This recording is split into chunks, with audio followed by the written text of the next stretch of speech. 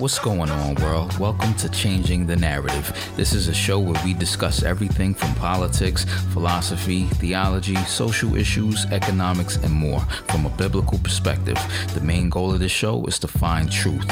What is the truth about all these matters, and how should we respond once we have a greater understanding of the issues? Let's discuss. Welcome back to Changing the Narrative. Today I have special guest Jacob Hornberger. He is the founder of the Future of Freedom Foundation.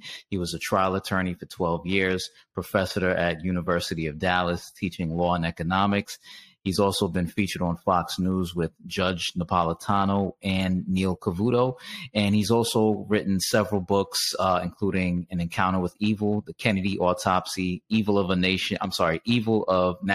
National Security State, and Regime Change. Welcome to the show today, Jacob. Thank you, Rashad. Nice to be here with you. Appreciate it. Thanks for coming on. So recently, you ran as a presidential candidate during the last election against President Trump and Joe Biden. So I got to ask you, what made you run against President Trump, being that he is looked upon as being the anti-establishment candidate who was here to drain the swamp and take down the deep state? What made you run against such a popular figure like him? Okay, well, first let me clarify the political scenario here, the situation. I ran for the Libertarian Party presidential nomination. Okay. And I had, of course, competitors. And when the final vote came down at the National Convention, I lost that nomination. So somebody else got the nomination. They ended up being the Libertarian Party candidate that ran against Biden and Trump. Gotcha. So just to clarify that. Okay.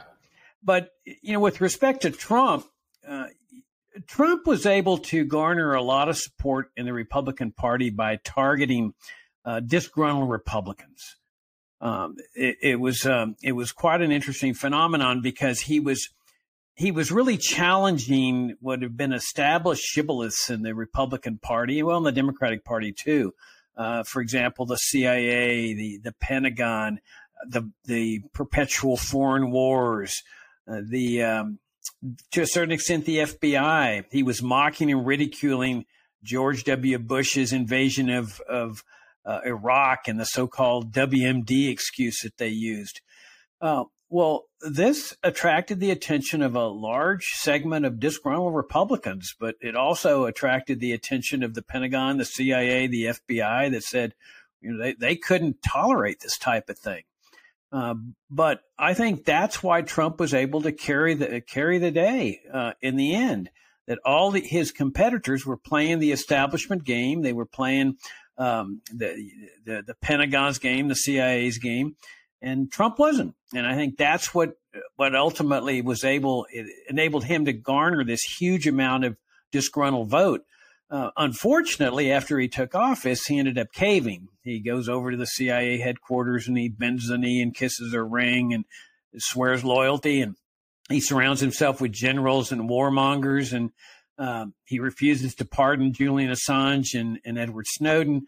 So he ended up essentially in the same position. But of course, they never forgave him. They targeted him in all sorts of ways to make sure he never got to be president again. Right.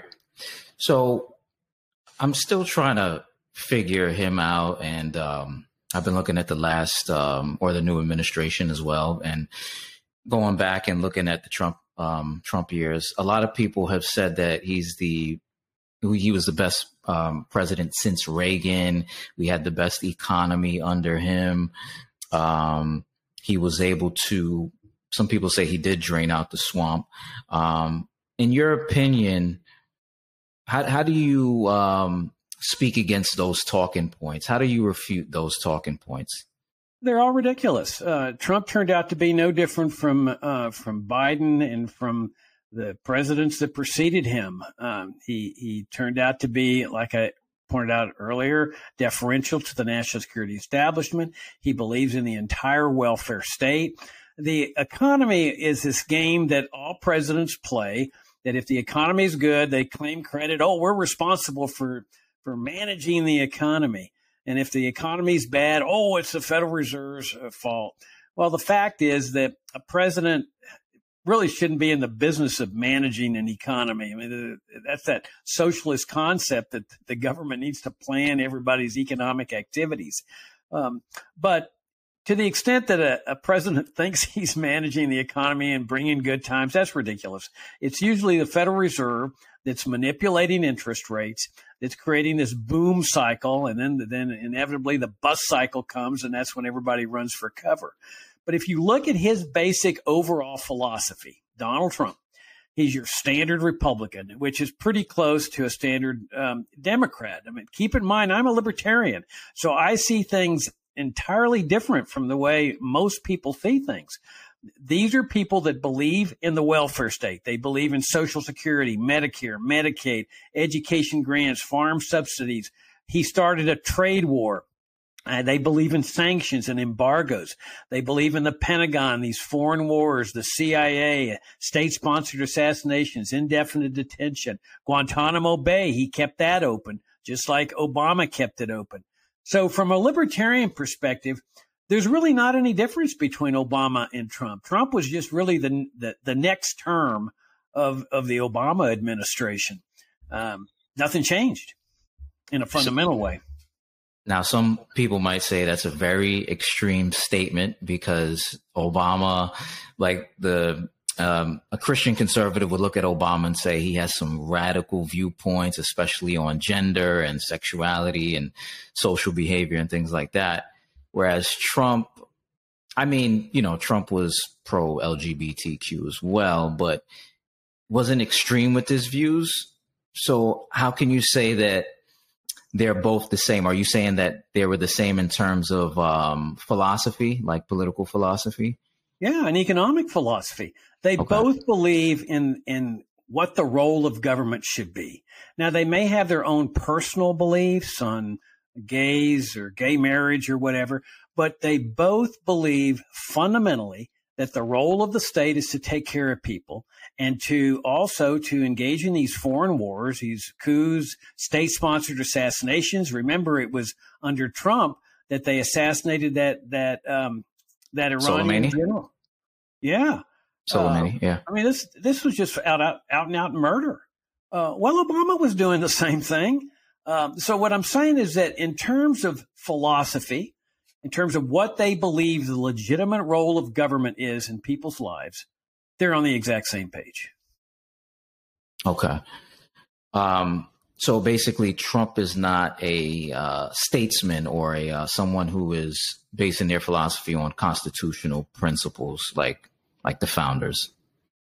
No, of course not. No, he's your standard politician that wants power.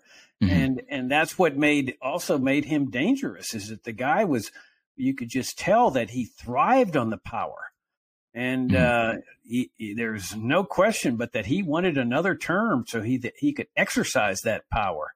That's always dangerous when you see somebody that just loves power for power's sake. And it would be difficult to find a better example of that kind of person than Donald Trump. Okay. And the reason I'm asking is because I did notice that a lot of people did rally behind him, especially conservatives or people in the Republican Party, because they felt like this was the guy that was really going to make a change for the system and restore America to its constitutional republic status. But according to what you're saying, he's just following in the footsteps of the big statists or the people that promote big government. And I want to ask you about the lockdown, his policies on the lockdown, or coronavirus. When the coronavirus or the pandemic took place, he implemented a national emergency. And as a result, these lockdowns took place across the country. Would he be responsible for those lockdowns because of that national emergency order? Well, this is the time-honored fashion by which government officials become tyrants. They look for emergencies and crises. And by declaring a national emergency, this was just standard policy of rulers throughout history, that as soon as there's a crisis, they want dictatorial powers. and they used the crisis as excuse. And that's why the framers who came up with the Constitution and the people who demanded the Bill of Rights did not put a crisis exception in the Constitution or the Bill of Rights, because they understood that crises are the times when rulers are most dangerous, because they demand these dictatorial powers. Now, before I answer your question directly, let's keep in mind that it was Trump that started the stimulus checks. Here was conservatives and Republicans like to think, oh, we're very fiscally conservative. Yeah, right. Look where the national debt is, $32 trillion. A large portion of that happened during the Trump administration. And then he adds to that with these free stimulus checks. Well, we're pointing out at the Future of Freedom Foundation, they're not free. You're going to pay the price in terms of monetary debauchery down the road. And sure enough, when people started paying more money for gasoline and groceries, that was the price of those free stimulus checks. Now, he set the tone, Trump did, and it was a tone that was continued by Biden, that we've got to prepare for this national emergency, and ultimately most of the lockdowns and the mask mandates and the vaccine mandates were taking place at the state level, but he was setting the tone for all this, and it turned out to be an absolute disaster. I mean, these kind of things are antithetical to the principles of a free society. A genuinely free society would have said, this is none of the government's business. This is a healthcare crisis. What does government know about healthcare? They should have just butted out and stayed out of it and let people decide for themselves how to handle the risk involved here. Let people do their own research. Let them decide whether they want to use a mask, whether they want to take the vaccine. Let restaurants decide their policies. If they want a vaccine or mask policy, let them do it. That's their business. Consumers can vote with their feet by going to another restaurant that doesn't have that policy. But that would have been the best way to handle this in terms of freedom. Instead, it's an absolute debacle. And we can see this in China. China is essentially copying what Trump and Biden have been doing with respect to COVID. And now they're having to back down, just like U.S. officials finally had to start backing down. Now, when you mentioned the stimulus checks, and I'm going to ask you these questions, but I want you to explain the libertarian philosophy as well in doing that. But you talked about the stimulus check. So the average person might say, well, how are you going to support the people that aren't working or who were removed from their jobs because of this virus? How are they going to make money since they got laid off? Wouldn't that be a cruel thing to do, to not give them some money in a time like that? Well, yeah, the government breaks your leg and then says, here, I'm going to give you a crutch. Oh, thank you for providing me my crutch because of the leg you just broke. That suppose I offered you, Rashad, a deal, and I said, okay, I'm going to give you $1,000 free stimulus check. But the first thing I'm going to do before I do that is I'm going to tax you $1,000. Now, I don't think you'd consider that really a great deal because I'm taking $1,000 from you before I give you $1,000. And that's what happens with government. Government has to get the money from someplace or somebody. And what happens with these kind of things is everybody's hoping that the money is taken from everybody else. It's essentially a war in which people are trying to protect their own pocketbooks from getting seized, their own income, but they're over here saying, give me the check, give me the check. Well, they didn't tax you for that stimulus check. Now, let's say the stimulus check just hypothetically was $1,000. They didn't seize your $1,000 of income. So how do they pull off this magic feat? Where do they get the $1,000? They're $31 trillion in debt. So they didn't raise taxes. So how'd they do that? Well, it's clear that they just printed the money. They just printed that free money. And so everybody thinks, wow, this is a great magic act. Government's helping me out. It locked me down. I lost my job because of their lockdowns, but look how good they are. Well, when you debauch the currency that way, when you inflate the currency, the value of the currency is going to go down. Now, how much does it go down? Well, it depends on how much they print. But that diminution in value can only be reflected by prices. by the prices that the things that money buys. There's no other way. When your money's fallen in value, that is going to be reflected by high prices of gasoline, groceries, healthcare, and all the others essentials. And the people who pay the biggest price are the poor. So this turned out to be not free money. You pay for it in terms of a diminution in the value of your money. And that's what happened here. Yeah. When we had the lockdowns, originally I said to myself, how could this be possible where the government could basically order you to lock down or shut down your business? Till this day, I'm trying to figure out how that happened, because it kind of looks like slavery to me. Like they can tell you can't work. And that is your livelihood, to be able to go out there and make a living for yourself. And the government can just tell you can't go to work today. How did that happen? Aren't there constitutional principles or laws in place where you can't do something like that? You can't just tell a business that they have to shut down because, you may get sick, even in times of a pandemic or a virus? That's a fascinating question. There's no question that there's no constitutional authority for the federal government to do this. I mean, there's no constitutional authority for the government to be involved in healthcare. Now, keep in mind that when the Constitution called the federal government into existence, it called a government of limited powers into existence. And those limited powers were enumerated in the Constitution. The idea was, if a power is not enumerated, you can't exercise it. And so to decide whether they have the power to do a lockdown at the federal level or a vaccine mandate, you go look at the Constitution. So do they have any authority to do this? No, they don't. So there's no question at the federal level they didn't have this authority. It's a little different from the state level, though, that when the Constitution set the whole system up, it said the states shall have the inherent powers of government that have always existed. These come from the old European idea that government exists to provide for the health, safety, morals, and welfare. These are called the traditional police powers. Now, the only exception to that is if there was an express restriction on the states in the Constitution, like one that says no state shall impair the obligation of contracts. Well, then the state can't do that. There was also the idea that states have their own constitutions that could restrict things. But ordinarily, a state can do these kind of things, at least under the original Constitution. Their state constitution might prohibit it. That would depend on the state.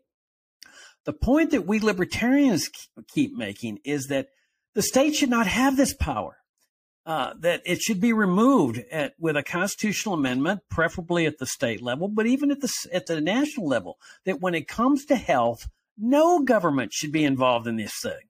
People don't need government to be handling healthcare issues. This is for the healthcare industry. This is where people should make these decisions for themselves. And so when the state started shutting down businesses, I agree with you. I mean, this is the essence of tyranny. This is what's going on in China today. And I think everybody would agree that that's a tyrannical regime. Whether it's constitutional or not, it might well be constitutional. But my point is that whether it's constitutional or not, it shouldn't be happening. This is no business of government. You know, Rashad, our ancestors separated church and state because they felt like just religion was no business of the government. Now, this could mean that people don't send their kids to church. It means that people might not go to church. People might not worship God, may not believe in God. They're willing to accept that as a price of liberty. That's what we libertarians say with respect to health care, is that just separate healthcare in the state at both the federal level and the state level, where there's no mandatory lockdowns, there's no mandatory vaccine requirements, and where you let people voluntarily in a market process decide which way they want to go. That's what a genuinely free society would do. Some people would say that, well, during these lockdowns, some people willingly wanted to lock themselves down and were okay with their businesses being shut down and staying home because they were afraid of the virus. They were afraid of getting sick.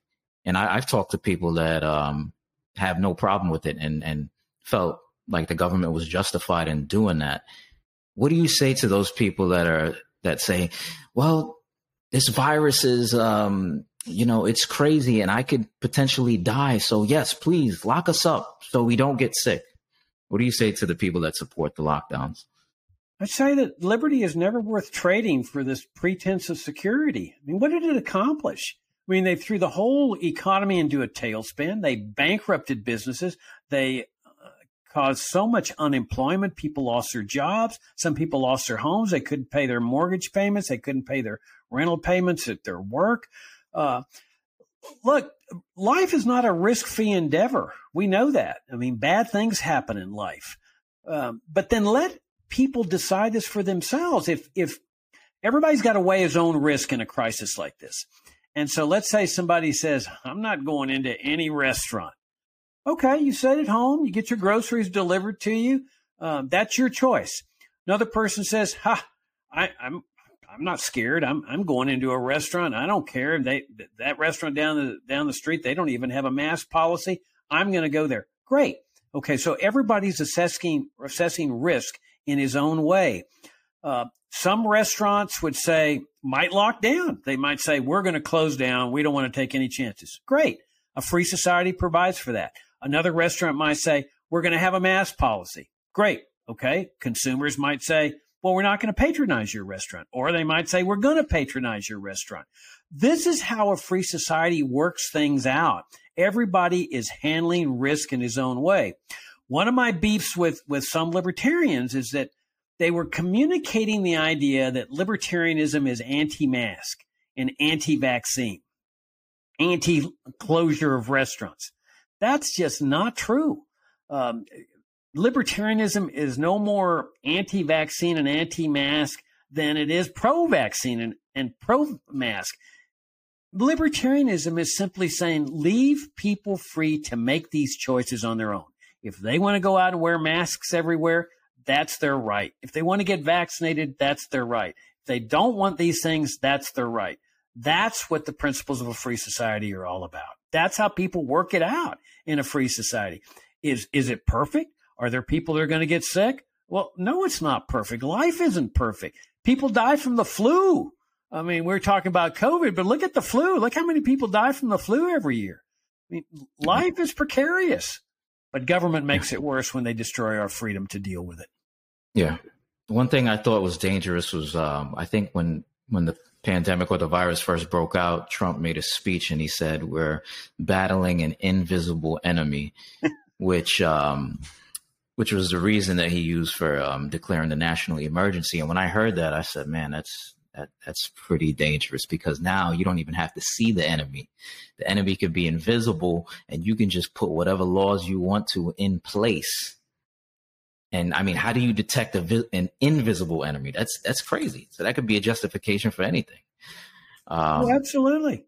Absolutely. But you see, again, it's the crisis that gives them this temptation to do this. And they may be very well intended. Oh, well, I have to do this. I'm the president. I have to take care of my people and so forth. But this is the road to tyranny. That history has shown this time and time again, that crises are the time-honored way by which people lose their liberty. And there's good reason for this. People get scared in a crisis and they say, please keep me safe. I'm willing to trade my liberty just temporarily. Be sure to give it back to me after you take it away. And then they make the trade and the government says, we're going to keep you safe. But then as soon as the crisis is over, they never relinquish the power. That once the trade is made, it usually becomes permanent. Yeah. Well, it's like the saying, you got to crack a few shells to make an omelet, Moving on a little bit. Now we have Joe Biden in office. And for 4 years, I saw just an excessive amount of complaining and outrage against Trump. I don't think I've ever seen that. I mean, I'm in my 30s, and I think the last time I probably saw that kind of attitude was during Bush, but it wasn't as extreme. Like, this was just crazy, the amount of outrage towards Trump, even on the media side. I've never seen the media just go after one person so much. to the point where they even lie about people and, bring up like propaganda and things like that. So those people that were so outraged about Trump have now replaced him with Biden. So my question is, after all that outrage, Biden has been selected as the solution to Trump. You said earlier that Biden and Trump are in essence basically have the same philosophy. Talk about how Biden has violated the Constitution and how he is just as much of a tyrant as previous leaders. Well, keep in mind what I said earlier, that so your point about them going after Trump is very important. And the reason they had to do that, the press, the people in Congress, is because Trump had violated the sacred rule, like I indicated earlier. You don't ever question anything the national security establishment does. They're effectively in charge. The Pentagon, the CIA, and the NSA are the most powerful part of the federal government. They wield omnipotent powers. They can assassinate anyone they want, including American citizens, and nobody's going to do anything about it. They can torture people. They can put people into jail for the rest of their lives without a trial, as they do at Guantanamo Bay. Nobody's going to touch them. Trump made a point of challenging this. He was the first president. This was during his campaign.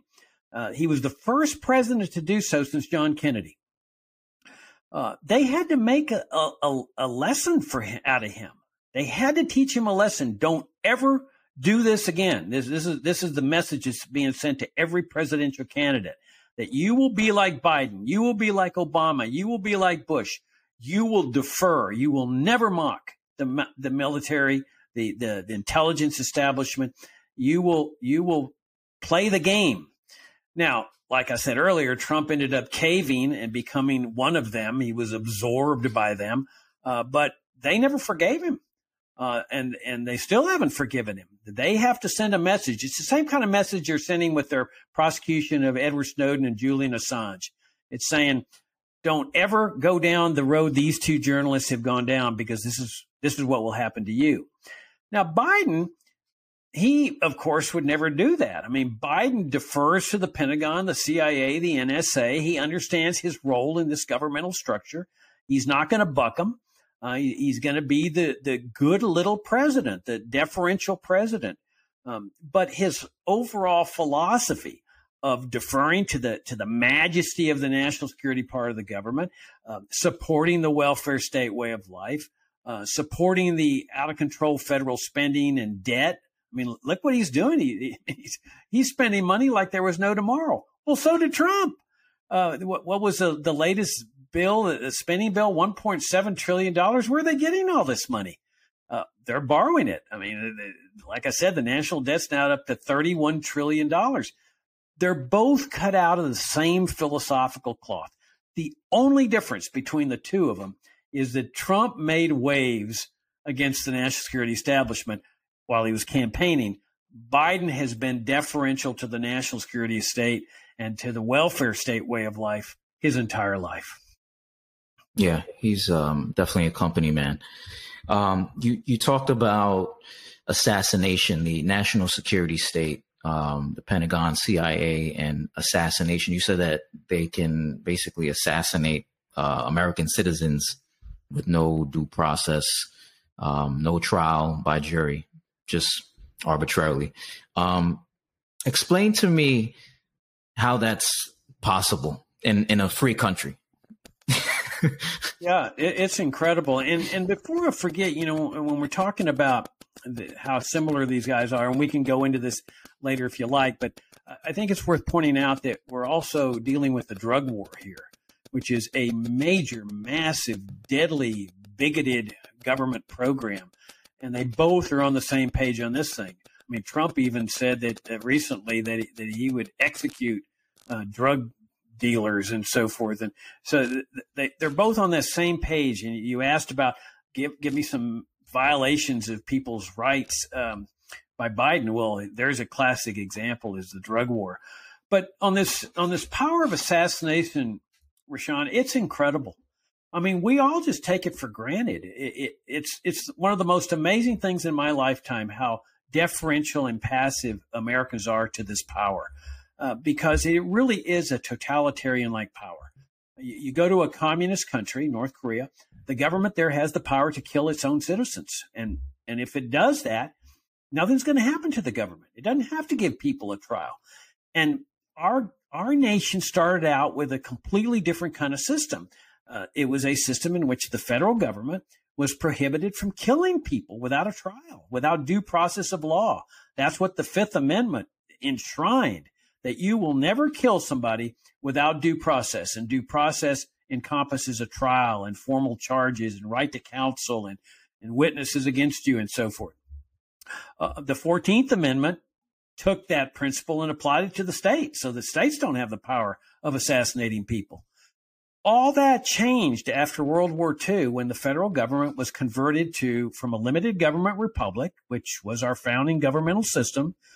It was there for more than 150 years or so, and it was converted into a national security state. What's a national security state?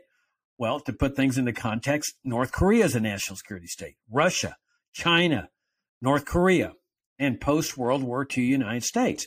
This is where one part of the federal government acquired the power to assassinate people, and that's the CIA and also the Pentagon, without even the semblance of a constitutional amendment. I mean, this is what a national security state is. It's the power, omnipotent power, totalitarian-like power. So they can snuff out a person's life and nothing's going to happen to them. The federal judiciary plays its passive role.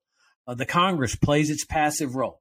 The president plays his passive role. Usually the president's on board with state-sponsored assassinations, but he doesn't have to be. They can go out and assassinate anyone they want, including American citizens, and there's nothing that anybody can do about it.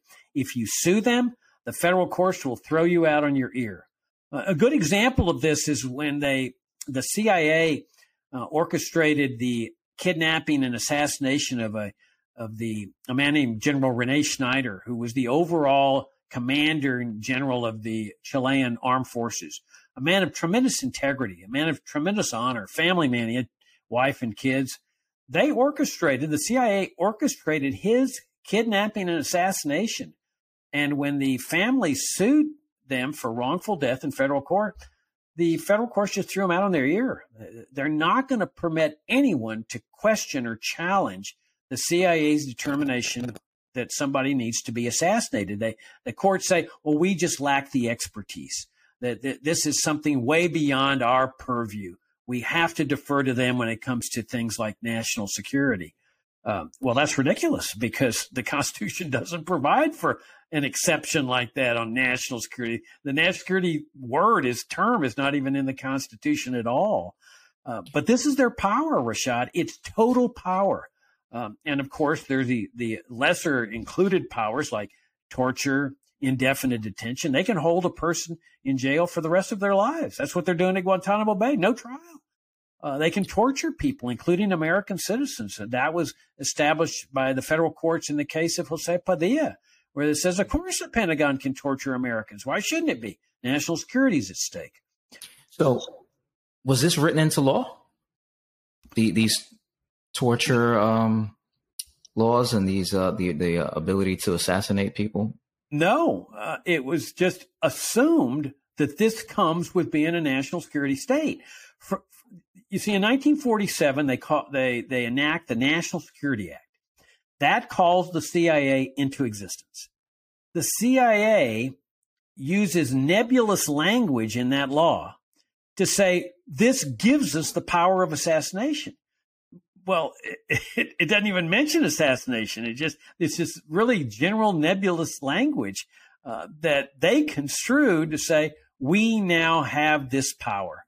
And as early as 1952, they already had an assassination manual in which they were training their agents in the dark art of assassination.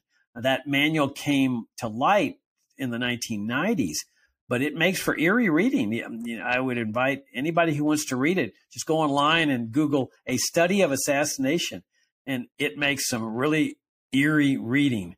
as to how they were training people, and not only in the dark art of assassination, but how to cover up the CIA's role in this, how to make things look like they were an accident, that type of thing. So no, it was never expressly written into law. The power was just assumed, and they used nebulous language as a way to justify it. So when they say national security, that can be used as an excuse for anything. There's no specific details as far as what national security is. Like if they consider you a threat to the country, they could use national security as an excuse or a reason to assassinate you. Absolutely. And I'm glad you brought that up, that this concept of national security, we're all accustomed to it. I mean, it's become, I think, the most popular term in the American political lexicon. National security, Jacob. National security, Jacob. Well, okay, tell me what national security means. Nobody can define it. It's a totally meaningless term, but it comes with being a national security state. Our government's not the only one that uses this term. North Korea uses it. Russia uses it. This is a term that is inherent to a national security state. So you're right. Anything can be considered a threat to national security. And guess who determines whether something is a threat to national security? The national security establishment. They are the determiners of this. And since there's no definition of national security, it's entirely wide open. They have the prerogative of determining whether something is a threat to national security. They have the prerogative and what they consider the duty to deal with that threat, to extinguish that threat that they consider a threat to national security. I remember when Obama was in office, they passed the National Defense Authorization Act. And I remember reading about a clause in there saying that American citizens can be detained indefinitely, basically arrested, with no trial by jury or anything like that. And I think assassinated, if I'm not mistaken. How was the National Defense Authorization Act different from what was being done before? It was just codifying what was already in place. I mean, they didn't need that law. They've been exercising the power of assassination practically from the very beginning. Mm-hmm. The CIA assassinated Patrice Lumumba. This guy is the president of the Congo. He never attacked any American, never attacked the United States. He's over in the Congo, and they decide he needs to have his life snuffed out. Think about the repeated murder attempts against Fidel Castro. Now, what did Castro ever do to the United States? Oh, they said, oh, well, it doesn't matter whether he did anything to the United States. He's a communist. He believes in communism. Therefore, we have the right to murder him. I mean, even Lyndon Johnson, who wasn't the paragon of virtue, called the CIA Murder Incorporated. And then if you look at what they did to Jose Padilla, this guy was an American citizen, accused terrorist. The Pentagon took him into custody and tortured him brutally. And when on American soil, because you remember in the war on terrorism, the whole world's a battlefield. You see, this was another great big racket they had. They went from the Cold War racket, where they were justifying these totalitarian powers and justifying the conversion to a national security state, to the war on terrorism, which is an even bigger racket. And so they take Padilla into custody, and we came to his defense, not because of anything he had done or who he was or whatever, because of the principle. And we kept telling people, this is what they do. They bring up the most unsavory type of person, and they use him as a way to establish the law, the legal precedent. So they were torturing Padilla. He gets a lawyer. He files a lawsuit, and the federal courts uphold. And so what applies to Padilla now applies to all Americans. This is what we kept telling people. This is why it was so important to oppose what they were doing to Padilla. Not because you coming to his aid or he's a terrorist or whatever. It's because of the legal precedent. That case law with respect to Padilla, they can now do that to American citizens as well. There's the assassination of American citizens. Anwar al-Awlaki. This guy was an American citizen. They just snuffed his life out when his father brought a lawsuit saying, Would you please stop them? Issue an injunction so they don't kill my son without due process of law. The courts threw him out on his ear. And they ended up snuffing out his life. They snuffed out the life of his 16-year-old son, Abdul Rahman. And so the law is established. The federal courts will just defer. They can assassinate anyone they want, and the courts are not going to get involved. This is not a free society. Now, you can say, but Jacob, they're not really exercising the power widely. That's not the test of a free society. The test of a free society is whether they have the power at all. For 150 years, Rashad, they didn't have this power. It was only after the conversion to a national security state that they acquired this power. But doesn't that fly in the face of the Constitution? I mean, we clearly have a Constitution in place that's supposed to be the supreme law of the land. So how can that contradicts that? You know, how can they get away with these crimes if it's a clear violation of the Constitution? Because of their power. You see, once the conversion took place, the judiciary understood that there was a new sheriff in town, that under a limited government republic, you had three branches of government, and you had a relatively small basic military force. So the three branches of government were controlling and running the federal government.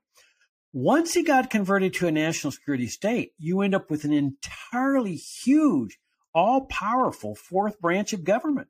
You get the Pentagon, the CIA, the NSA.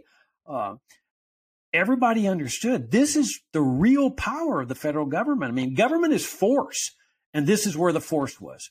The massive military establishment, the CIA with operating in secret, the power of assassination, the NSA, the power of engaging in mass secret surveillance, to a certain extent, the FBI, where J. Edgar Hoover was keeping files on people, secret files, blackmailing them into complying with his will.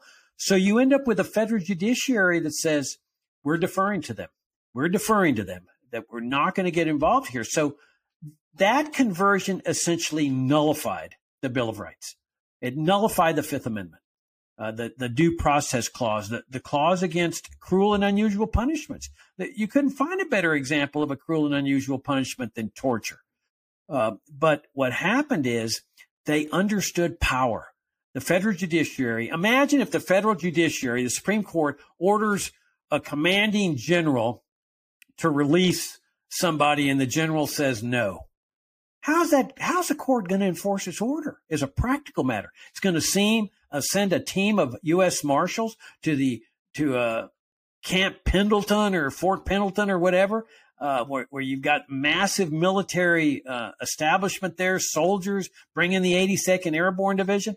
What's that team of marshals going to do against that, or a team of CIA assassins?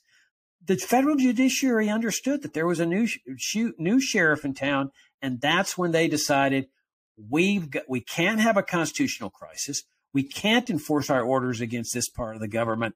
We need to defer, and they've been deferring to the national security establishment ever since. That's what happened. That when you convert to a national security establishment or a national security state, you automatically nullify the Constitution, and that's what happened.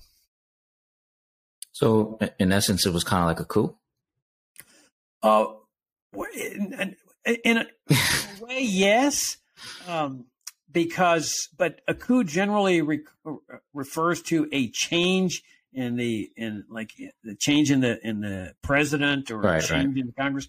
Here you had a change in the nature and scope of the federal government that gave the power of running this government, especially in foreign affairs, to the national security establishment. So it's not a coup in the technical sense, but in the overall general philosophical sense, it was certainly a tremendous change in power.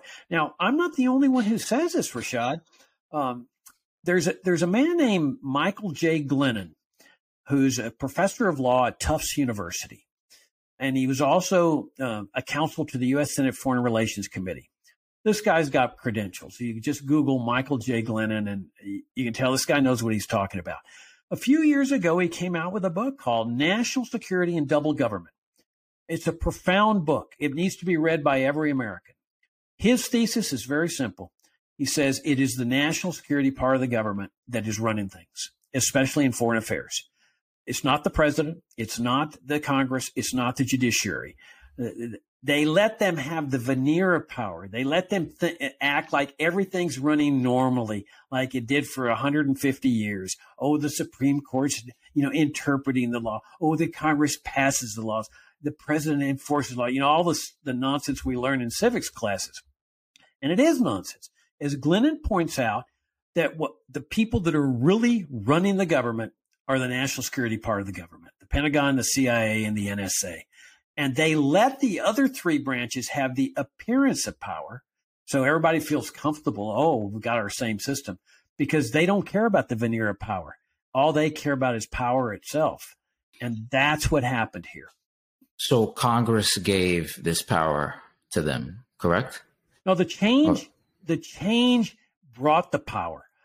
When the Congress enacted the National Security Act, bringing the CIA into existence, bringing the Pentagon, the vast military industrial complex in existence, the NSA in existence. The NSA comes into existence in 1952. These are all the principal components of a national security state. Now, sometimes in a national security state, it's all in one, like Egypt. Egypt's a national security state. There, you don't have the three branches over here. You just have one huge military intelligence establishment running and operating the entire government. Here, it's different.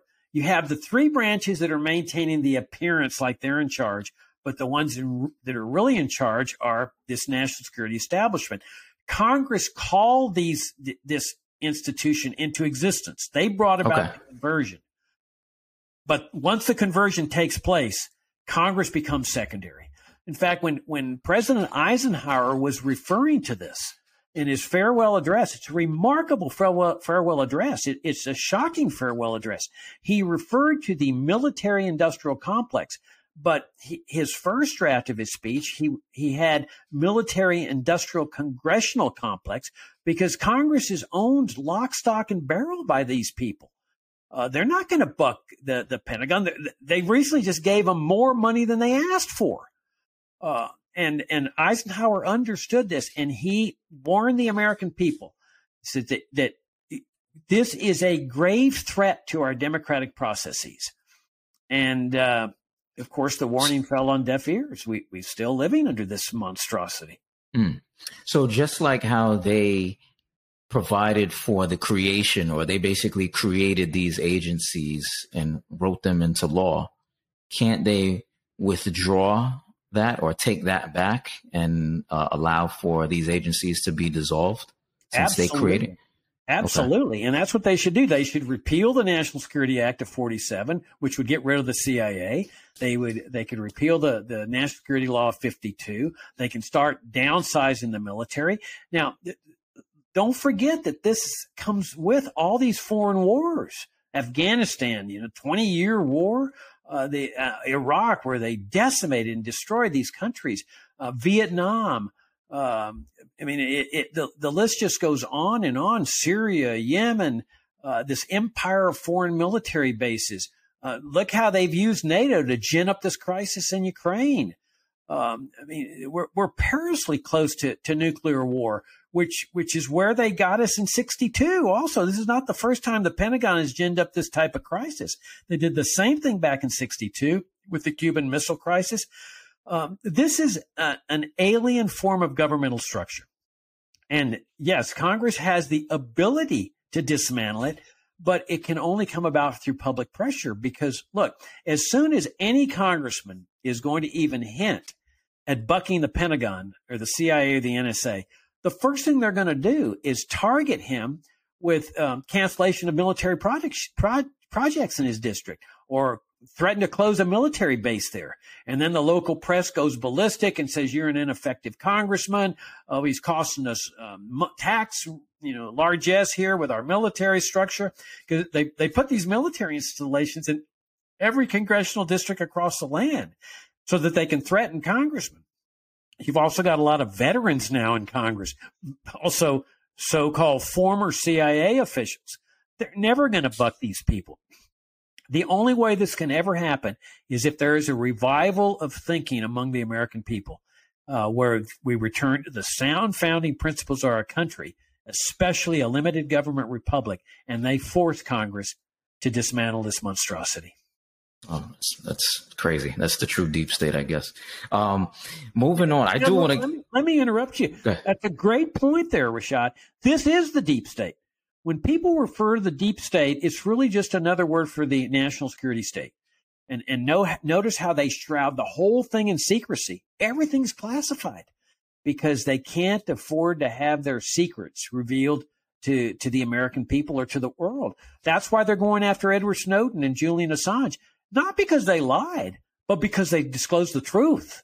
They have to send a message is that our secrets are our secrets, and we're going to do whatever we want, and you better not reveal them, or we're going to destroy you like we've done to these two men. Right. And every president has basically upheld that system and hasn't really, challenged it legitimately. You said Trump spoke out against it, but he basically bowed down to them and didn't really put anything into place to like dissolve that. But I want to touch on. Let me point out though, one president did buck him, and that was John Kennedy. Right, and I do want to touch on that. I wanted to talk about libertarian philosophy a little bit. So the founders were libertarians, right? Well, to a certain extent. One of the massive violations of libertarian principles was slavery. And so we have to note that there was also a violation of women's rights, and there were other violations. But if you look at the positive side, the good founding principles of America, we know there were some bad ones, but the good ones, yes, they were libertarian in that sense. They brought into existence the most unusual society in history, setting aside slavery. But for everybody else, This was a strange society. Nobody has ever seen this kind of society. In fact, if you go to, let's jump to 1870, because by this time slavery is over. 1870, look at the kind of society they had. Now we're talking about libertarianism here. No income tax, no IRS. People were free to keep everything they earned, 100%. There was nothing the government could do about it. No central bank, Federal Reserve, no paper money. Gold coins and silver coins were the official money of the United States and had been for 80, 90 years since the founding of the United States. No drug laws, no immigration controls. People were free to come to the United States from all over the world. There was nothing the government could do about it. They came here, they were in. No gun control. Let me see, no economic regulations to speak of. No minimum wage laws, no price controls. There was no public schooling systems. Education was entirely private. That's what we talk about as libertarians. To me, that is the basis of what we're fighting for. That society in 1870, but building on it. That for me is your ideal to go for, but then build on that and make it even bigger and better. Now, some people today would look at that as being a lawless society because they would say, where's government control? Where's gun control? Where's the government in healthcare and Social Security? Like that sounds like anarchy to some people, right? But I want to ask you about the libertarian philosophy on some things. So let's start with the healthcare. You talked about healthcare. Government shouldn't be involved in healthcare. So the average person says, how are the poor going to be taken care of?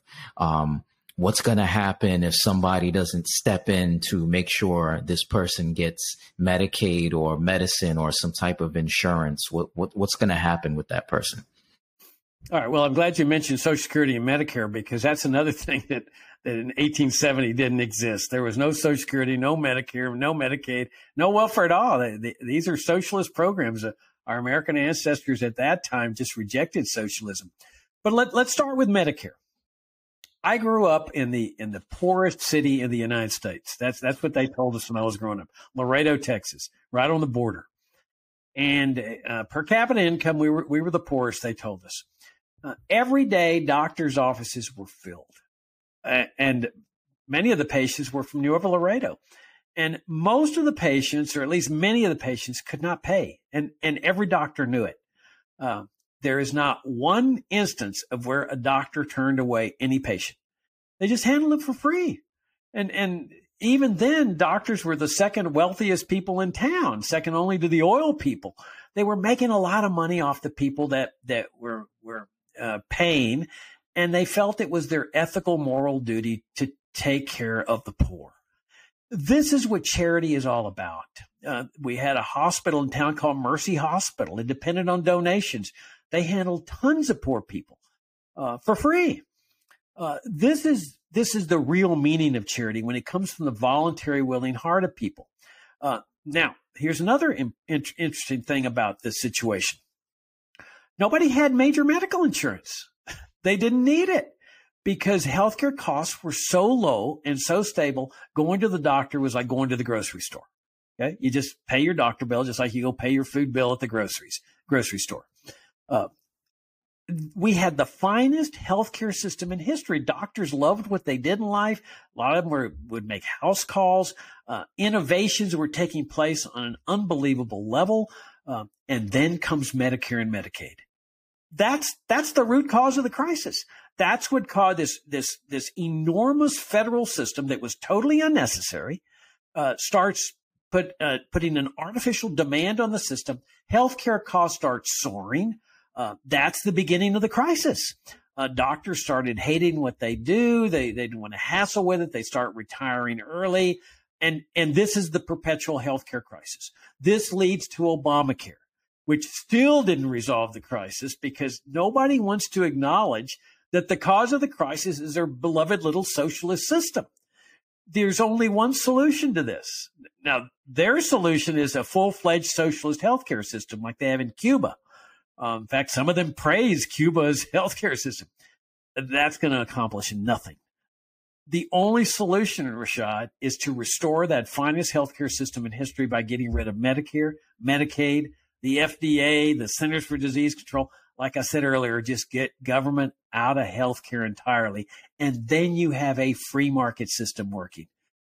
You have that operating, and then you rely on doctors and hospitals and the healthcare industry to help people out on a totally voluntary basis. What we need to do is recapture a faith in freedom, a faith in ourselves, a faith in others, and for me, a faith in God. That's Right. what characterized our ancestors. Okay, so I mean, people today, a lot of people look at socialism as, or they look at, I've heard family members and people say that, oh, the healthcare system in Canada or Cuba or socialist countries is great. You know, the government takes care of you. I don't have to worry about being taken care of. And over here in America, the prices are very high. And, you know, you can die from high healthcare costs and you won't get taken care of. Why do you think that's a main talking point? I've never been to Canada. I'm not familiar with the socialist countries and how healthcare works, but I keep hearing that the healthcare system is better in socialist countries. Well, why do you think that is? Many years ago at the Future of Freedom Foundation, we published a book called The Dangers of Socialized Medicine. And it was a collection of essays, and one of them was entitled Free, but the patient never gets well. And he was referring to places like Canada and other socialist areas where they have socialized healthcare, that you have this illusion that it's better, but it's simply an illusion. But now remember, I'm not defending America's healthcare system. I mean, there's soaring healthcare costs. I'm defending what was originally the finest healthcare system, where there were no soaring healthcare costs, where everything was low and stable. But if you take a place like Canada, they just have more of what we have over here. And if you, as I understand it, I'm no expert on the system, but that if you want medical care there, like an operation, you've got to wait like a few years, that the lines for everything are a mile long. And this is characteristic of socialism. I mean, you always have had long lines in the Soviet Union whenever they had other socialist projects that were going on. And so that's what goes on in Canada. Okay, let's say they provide the best heart operation in the world. I doubt it, but let's assume they do. If you got to wait 5 years before you get the operation, it may not do you any good. It's this faith in government. That's what we need to challenge here. When we talked about earlier, Biden and Trump, they're on the same wavelength, Republicans and Democrats, because they both believe that government should be doing these types of things. They may argue over the variations, Obamacare, no Obamacare, and so forth, but they don't question whether government should be involved in healthcare. That's what we libertarians are doing. We're challenging that notion that government should be involved in healthcare, just like we challenge the notion about government being involved in religion. So we shouldn't be looking to Canada or Cuba for healthcare. Our heritage is freedom and free markets. We ought to be leading the world. And the way we lead the world is to that vision of freedom and free markets is getting rid of Medicare, Medicaid, and all government involvement in healthcare. Mm. If healthcare costs were much cheaper before Medicare and Medicaid, why would they bring about Medicare and Medicaid if the system was already working as it was? Why do you think they could? Exactly. Why? Most of it goes to power. I mean, Lyndon Johnson was building on what Franklin Roosevelt had done with Social Security. Why they have to adopt a Social Security system? America had lived without Social Security for 150 years or so, or 125 years. People honored their mother and father on a voluntary basis. You had families taking care of families. There's no instance of people starving to death. And yet, why they enact Social Security? Supposedly, it was going to be a temporary measure brought on by the Great Depression, which had been caused by the Federal Reserve System. And yet here we are still saddled with this socialist system. And it is a socialist system, just like Medicare and Medicaid are. They originated among German socialists at the turn of the 19th century, but totally unnecessary. But in terms of government power, remember, we're living in an era, Rashad, where people were turning to government.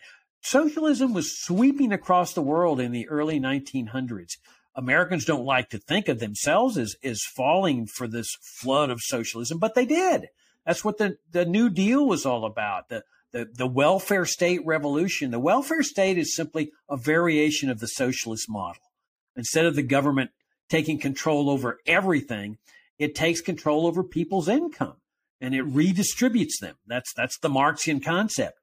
And so Medicare was just part of this flood of, oh gosh, this is the siren song. Government's going to take care of us with free health care. And oh my, it was totally unnecessary. And in the process of doing this, they end up destroying this finest healthcare system in history. That's where healthcare costs, as I indicated earlier, start soaring. You wouldn't have soaring healthcare costs if you didn't have Medicare and Medicaid. That's the root cause of the problem. Wow. And there's this illusion that they're going to fix the system. If they're just given enough power and enough reform and so forth, they're going to fix it. They will never fix it. It'll only get worse and worse. So you talked about Social Security earlier. So Jacob, I'll bring up one of my relatives as an example. Let's say my grandfather, he's getting Social Security. If I was to tell him, Grandpa, Social Security is socialism, and I believe, let's say I ran for office and I said, I'm going to abolish Social Security. He would look at me like I'm crazy. Some people look at Social Security as being a way of the government saying, hey, to the elderly, we're going to save some money for you and have some money set aside because you've been putting in all these years of work into the system. So when you get older, you don't have to worry. You don't have to work, and we got you. We're going to take care of you. How do you respond to people who say, listen, what you're saying is cruel and that's not compassionate towards the elderly? How do you respond to that? I'd say to them, oh, and you think the IRS is nice, virtuous, and compassionate?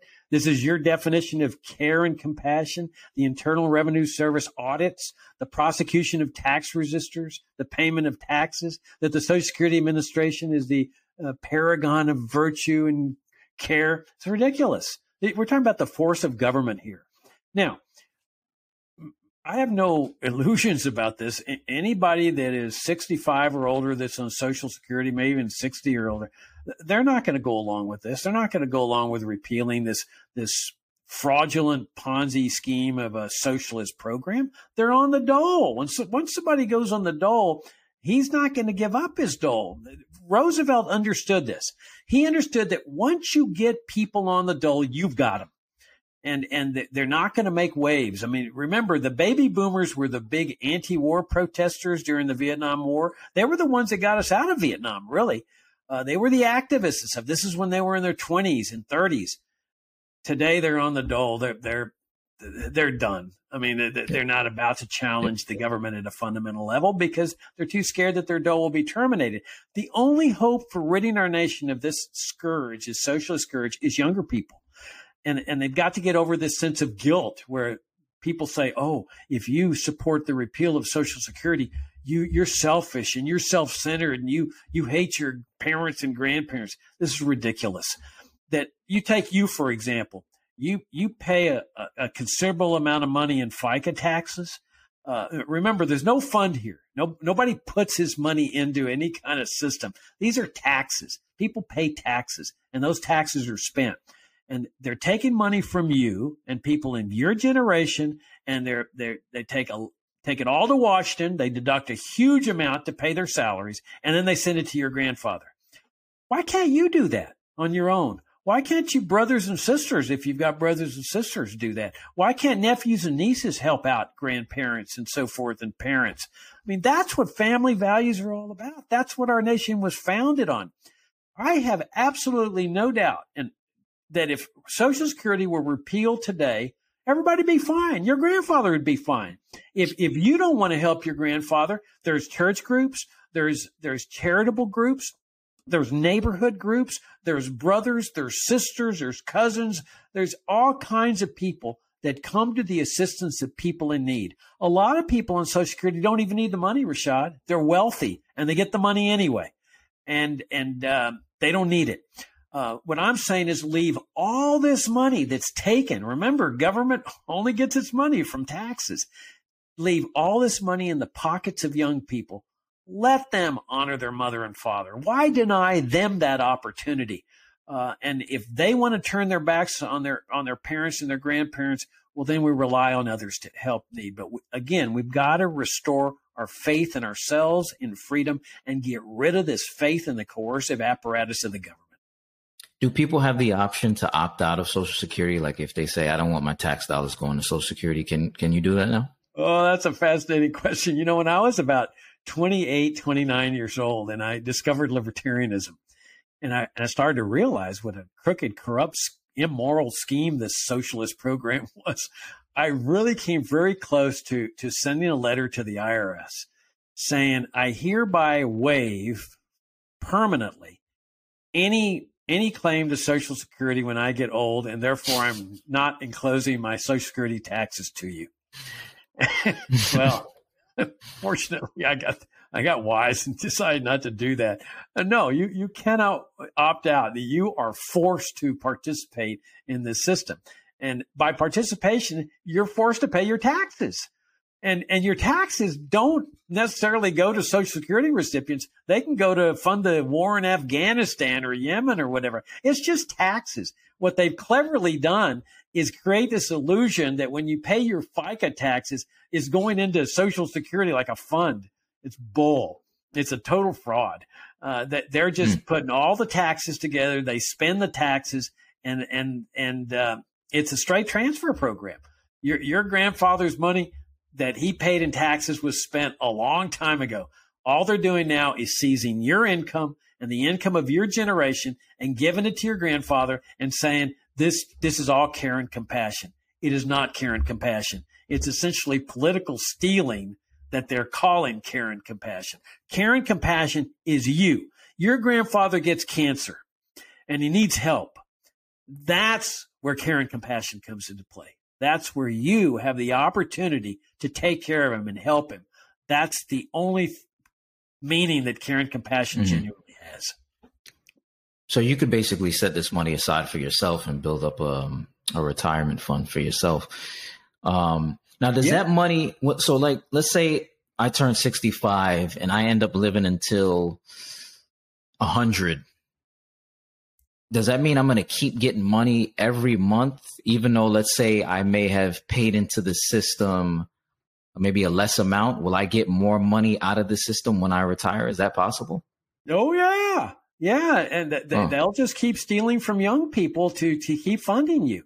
I mean, keep in mind that the first Social Security recipients, the ones in the 1930s, they just started getting a check. They didn't put their money in, which is the term that's used. Nobody really puts their money into it at all. They just get taxed. You have to pay taxes. But those people didn't pay any Social Security taxes. They just started receiving money, and they got money for the rest of their lives, so-called free money. Well, it wasn't free. They were taxing people. But yeah. And, now here are young people. I mean, it's really a pathetic lament when I hear young people say, oh, gosh, Social Security is not going to be there when I get to be old. Well, yeah, it will be. All you got to do is vow to steal from your children. Make sure you have children, and you're going to use the government to steal from them or your grandchildren. And all you got to do is you may have to tax them 60%, 70% of their income, but so what? I mean, you have a right to retire, and they're just going to have to suck it up. That's the attitude.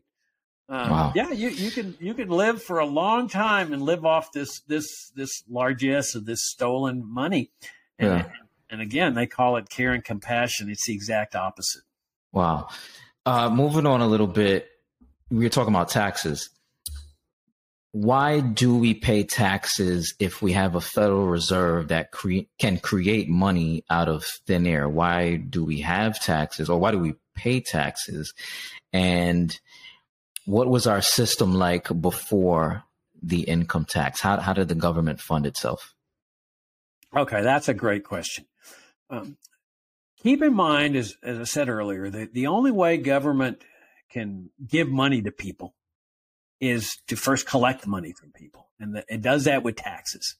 So if it wants to give you a grant of $1,000, it'll come and seize my $1,000 in order to give you the $1,000, because it's got no other way to raise money. I mean, that's the only thing. It can borrow, which is a separate facet of this, but if it borrows, it still's got to pay the money back. So ultimately, it's got to tax $1,000 to give you $1,000.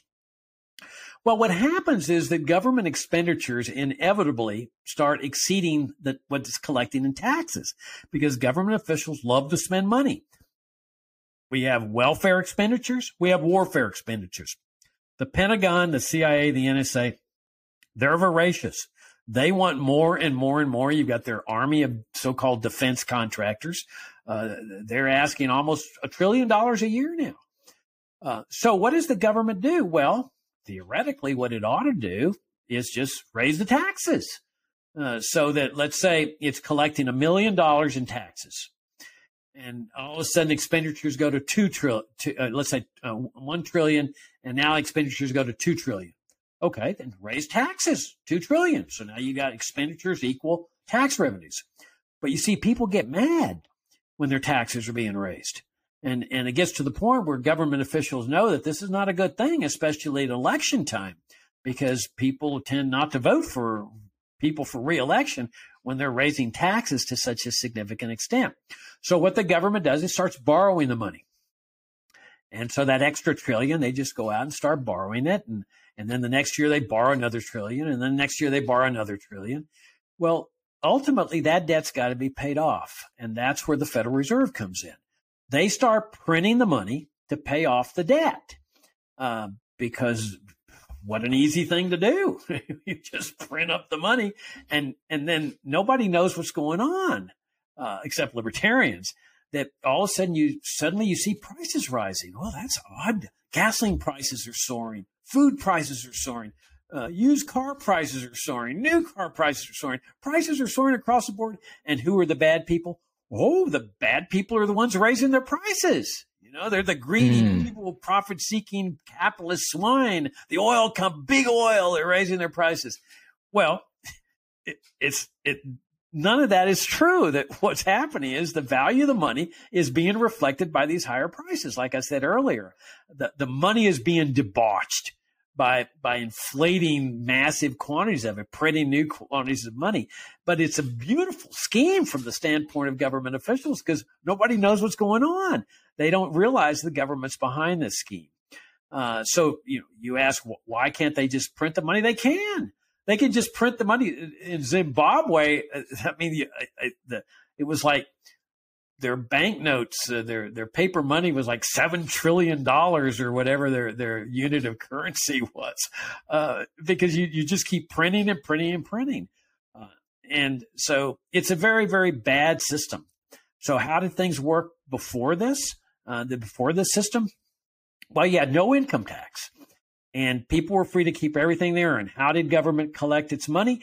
They used what were called indirect taxes, like tariffs, taxes on imported goods, or excise taxes, taxes on booze or whatever. But the amount collected was very minuscule because hardly anybody cared because they were keeping everything they earned. The government's expenditures were minimal. Remember, there was no Social Security, Medicare, Medicaid, welfare. There were no foreign wars, no CIA, no NSA, and all that stuff.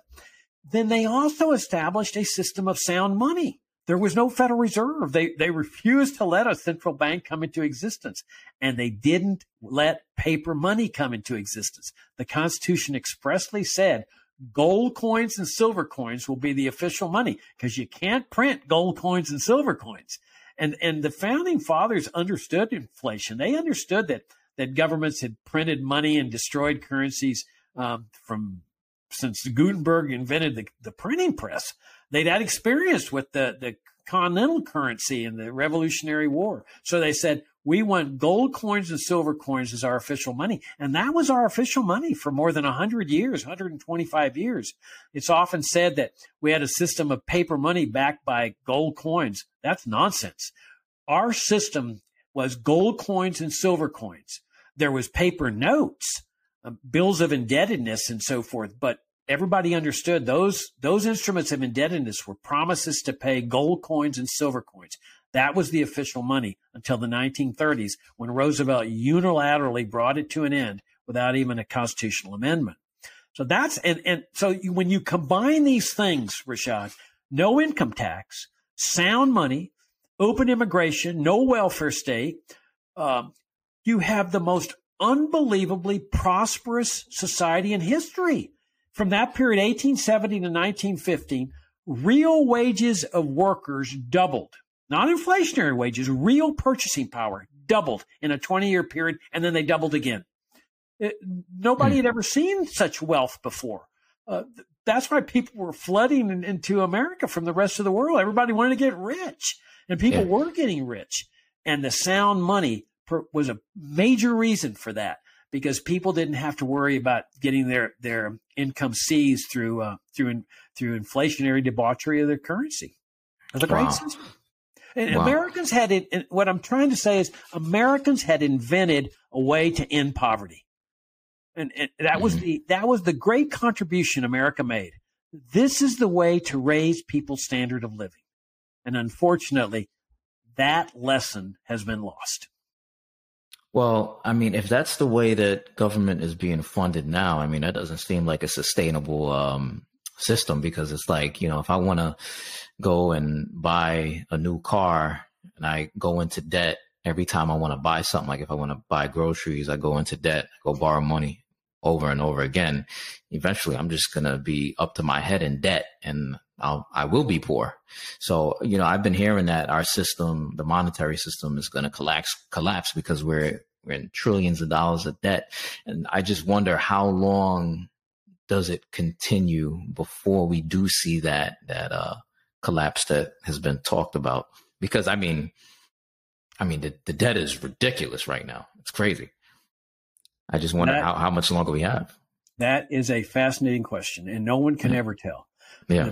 But if you keep on this trajectory, it's going to end very badly. Just a question of when, as you point out. But you can look to other nations to see what's going to happen. Like several years ago, Greece got into this position. They went into such high debt that their tax revenues could no longer even cover the interest on the debt. And that was when the whole jig was up. I mean, everybody understood it's over. They're essentially bankrupt. Mm-hmm. Now, the United States gets away with a lot because despite all the taxes and regulations, you still have a very productive private sector. And it produces a lot of wealth that the government can then tax and seize. But in the process, they keep adding to this debt, $31 trillion. It'll soon be $32 trillion. You raise a very interesting question. How long can this go on? Nobody can know. The timing is always questionable, but it cannot go on forever. And it could be tomorrow when the thing the crack up happens, like it did in Greece. It could be a year from now. It could be 2 years from now. You just don't know. All you know is that if it keeps on this way, it's going to end very, very badly. Yeah, I guess I got a lot to look forward to when I get older. So moving on a little bit, I want to get your position on. You talked about open borders. So some people, I mean, you hear a lot of talk about securing the border. Even when Trump was in office, one of his main talking points was to secure the border and put some border fences up and prevent illegal immigrants from coming in. Why would you want a country to have open borders? Explain that to me. Well, first of all, keep in mind that this is one of the similarities between Democrats and Republicans. Earlier, when we were talking about how they're on the same page philosophically, they both believe in this system of immigration controls that we have here. And there are variations on it. Trump wants to build a Berlin Wall. The Democrats want to build a Berlin fence. So there's variations. But overall, they both believe that the role of government is to secure the border. Now, the Trump people in the GOP says, Biden believes in open borders. Look at all the people that are coming across. That is so ludicrous. They don't understand the concept of open borders. You've got a massive border patrol presence along the border. You've got the Immigration and Customs Enforcement, ICE. You've got warrantless searches of ranches and farms along the border, the highway checkpoints, fixed highway checkpoints, roving border patrol checkpoints, boarding of Greyhound buses to check people's papers. I mean, on and on. You got an immigration police state down there. That is as far cry from open borders as you can get. Open borders is abolishing the border patrol, abolishing ICE, abolishing all restrictions on the free movements of goods, services, and people crossing back and forth across borders. That's what we libertarians favor. That's how different we are from Democrats and Republicans. Now, I grew up on the border. I spent almost half my life on the border. I know border culture. I've seen this crisis, Rashad, the entire time I was there, and I've seen it ever since. I've seen the people dying as a result of this system in the backs of 18-wheelers, of suffocation, drowning in the Rio Grande, dying of thirst in the American Southwest, dying at the hands of a bullet fired by Border Patrol. This is all part of a system that is what really can only be called a socialist immigration system. Now, why do I say socialism? Well, because this system is based on central planning, which is a core principle of socialism. The government thinks it has the requisite knowledge and expertise to centrally plan the movements of millions of people in a very complex labor market. It can't be done. Central planning produces what the libertarian economist Ludwig von Mises called planned chaos. I mean, what a great term. That's what you have on the border, planned chaos. You've got a perpetual crisis. This crisis is rooted in this system of immigration controls. This is what socialism does. It produces a crisis. If you want to get rid of this crisis, you often hear, what we need, Jacob, is comprehensive immigration reform.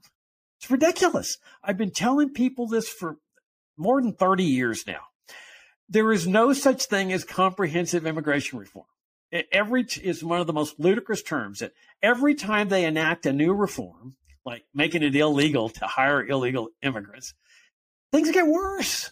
No matter what they do, it gets worse because it is their system, their socialist system, that is the problem. There's only one solution to this. There is none other. Now, let me just hammer this home, because I've told people this for 30 years, and unfortunately, all too many people still don't believe me. There is only one solution to this crisis, none other, and that's open borders. If you open the borders today, there would be no crisis tomorrow. People just would flow back and forth. You would know who was a citizen, who wasn't a citizen, and nobody would care any more than they care today. I mean, here in Virginia, when I see a person at McDonald's speaking with an accent, I don't go and say, "Are you a citizen?" I don't care. Nobody cares. And that's the way open borders work. We had open immigration for more than 100 years in this country. This is our heritage.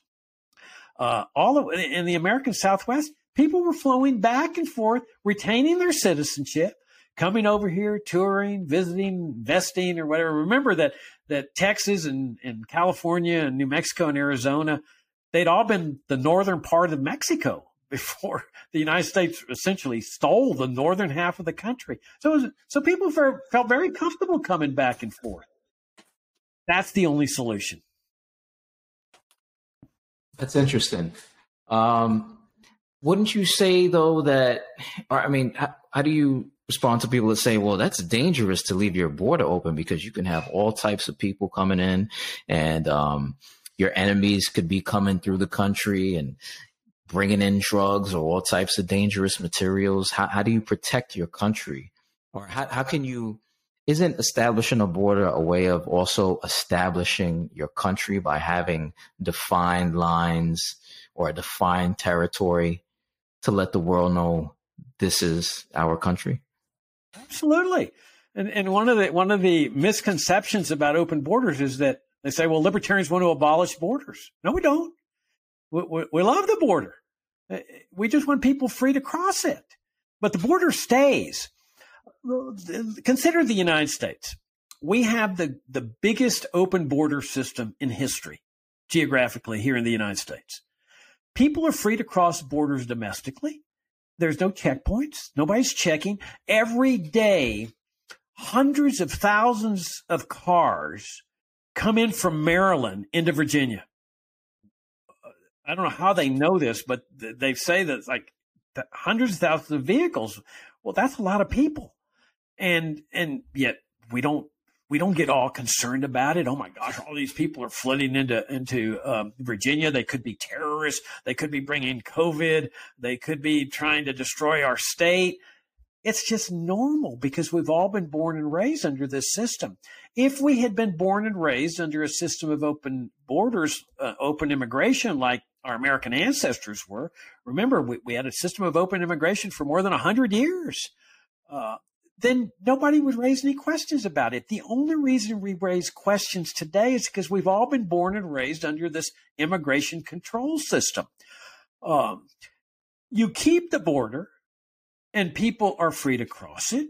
They retain their citizenship. There's no reason why somebody needs to become an American citizen. They can apply for citizenship if they want to, but they don't have to. They come. Let's say that farmers in Washington State suddenly need people to harvest their crops.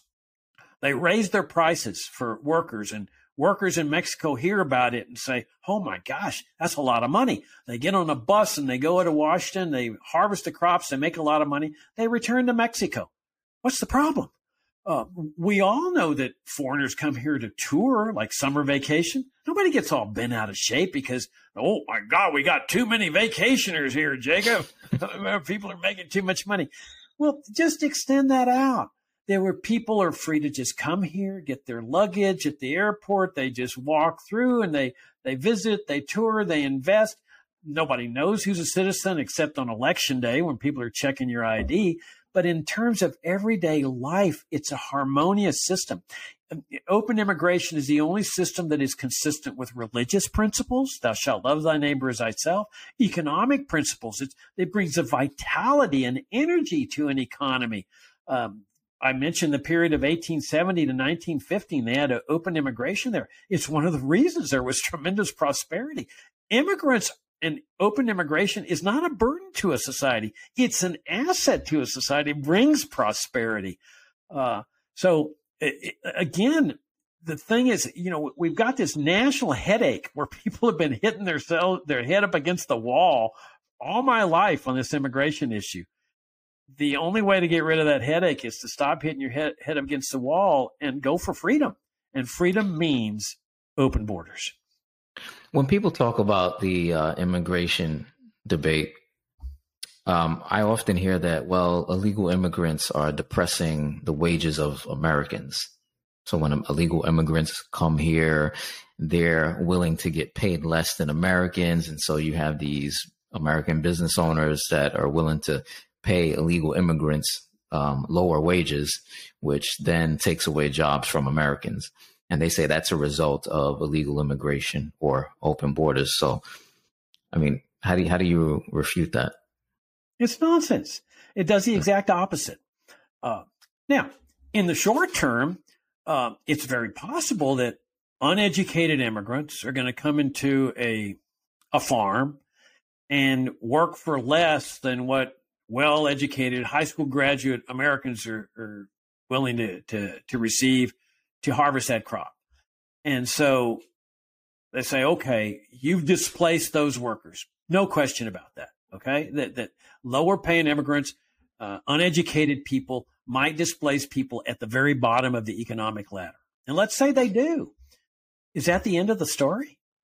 Does that mean that those American high school graduates that they've displaced are now going to start starving to death, that they're going to have to go out and settle for starvation wages? No, the exact opposite happens. What are these immigrants doing? Well, they're now living here, which means they need a car. So they go out and start buying cars. They need clothes for themselves and their children. They go to the retail stores and start buying clothing. As they start doing better, they start going to the movies. Well, this creates demand in these other sectors.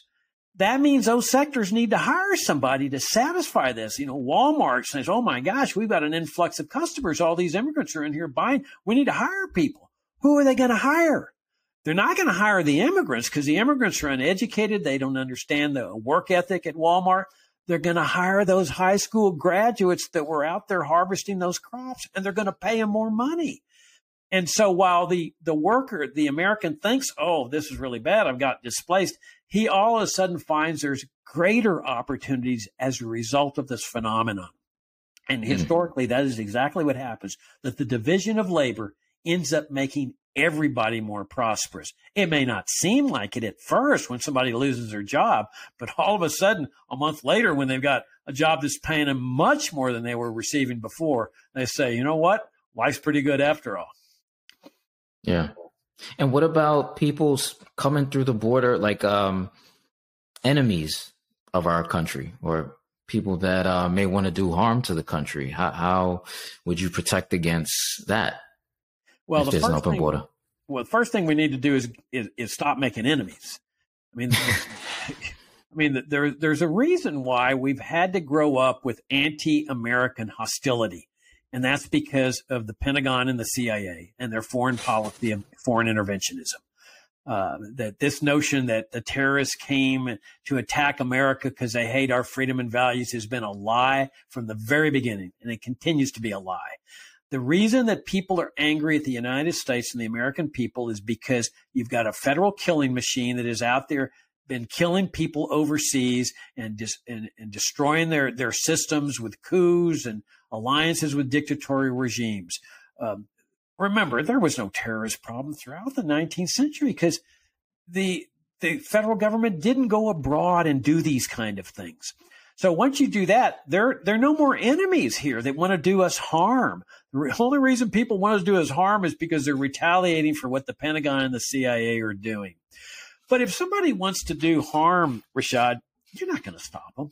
If they want to come in here and blow up a building, unless you have a totally sealed border, which is what some people want, that's what that Berlin Wall is all about. You can't stop people from doing harm. They may come over here on a work visa or a study visa or whatever. If somebody's intent on doing harm, they're going to do the harm. What happens is that people use this fear as the excuse to close everybody out. 99% of people that come into the United States They just want to improve their lives. They have vitality, they have energy, they have family values. So we're going to keep out those 99% because we're concerned about the 1%, which you can't keep out anyway. That's ridiculous. I mean, that you never should trade your liberty for the pretense of security, because you're not going to get either one. You're not going to get the security. Somebody's going to do you harm, is going to get in one way or another. And then you've destroyed the liberty of free movements of people and freedom of association, liberty of contract, and so forth that comes with open borders. Last question on that topic. I have a few more questions before we wrap up, but can't you change the culture of a country if you allow open immigration or unrestricted immigration? Like if we have a culture of constitutional principles and then you bring in a certain group of people from another country that doesn't have that culture and you flood this country with that group, can't you over time maybe end up changing the culture of that country that they're coming into? Absolutely. And the reason why I say that is because, I have friends and I know people that come from other countries and they don't understand the American system and they don't understand American history, and they end up voting a certain way, actually against the American principles and the constitutional principles because they don't have that culture. So wouldn't you say like an open border would allow for that? Absolutely, that risk always exists. But now keep in mind that we had open immigration for more than 100 years, and that's a long time for a system to last. Yeah, and that's why it's so difficult to change the Constitution. I mean, there's an amendment process. It's extremely difficult to get that amendment process through. You got to go through, I forget what, 3/4 of the states, and that's after Congress has approved it. And it's a very, very difficult process. Usually what happens is the first generation comes in with their ideas, but they start having children, and the children become Americanized very quickly. They can become absorbed into the American culture, so that rather than changing the culture, they become part of the culture. But there's a diversity. I mean, this is what has always been so great about this melting pot concept.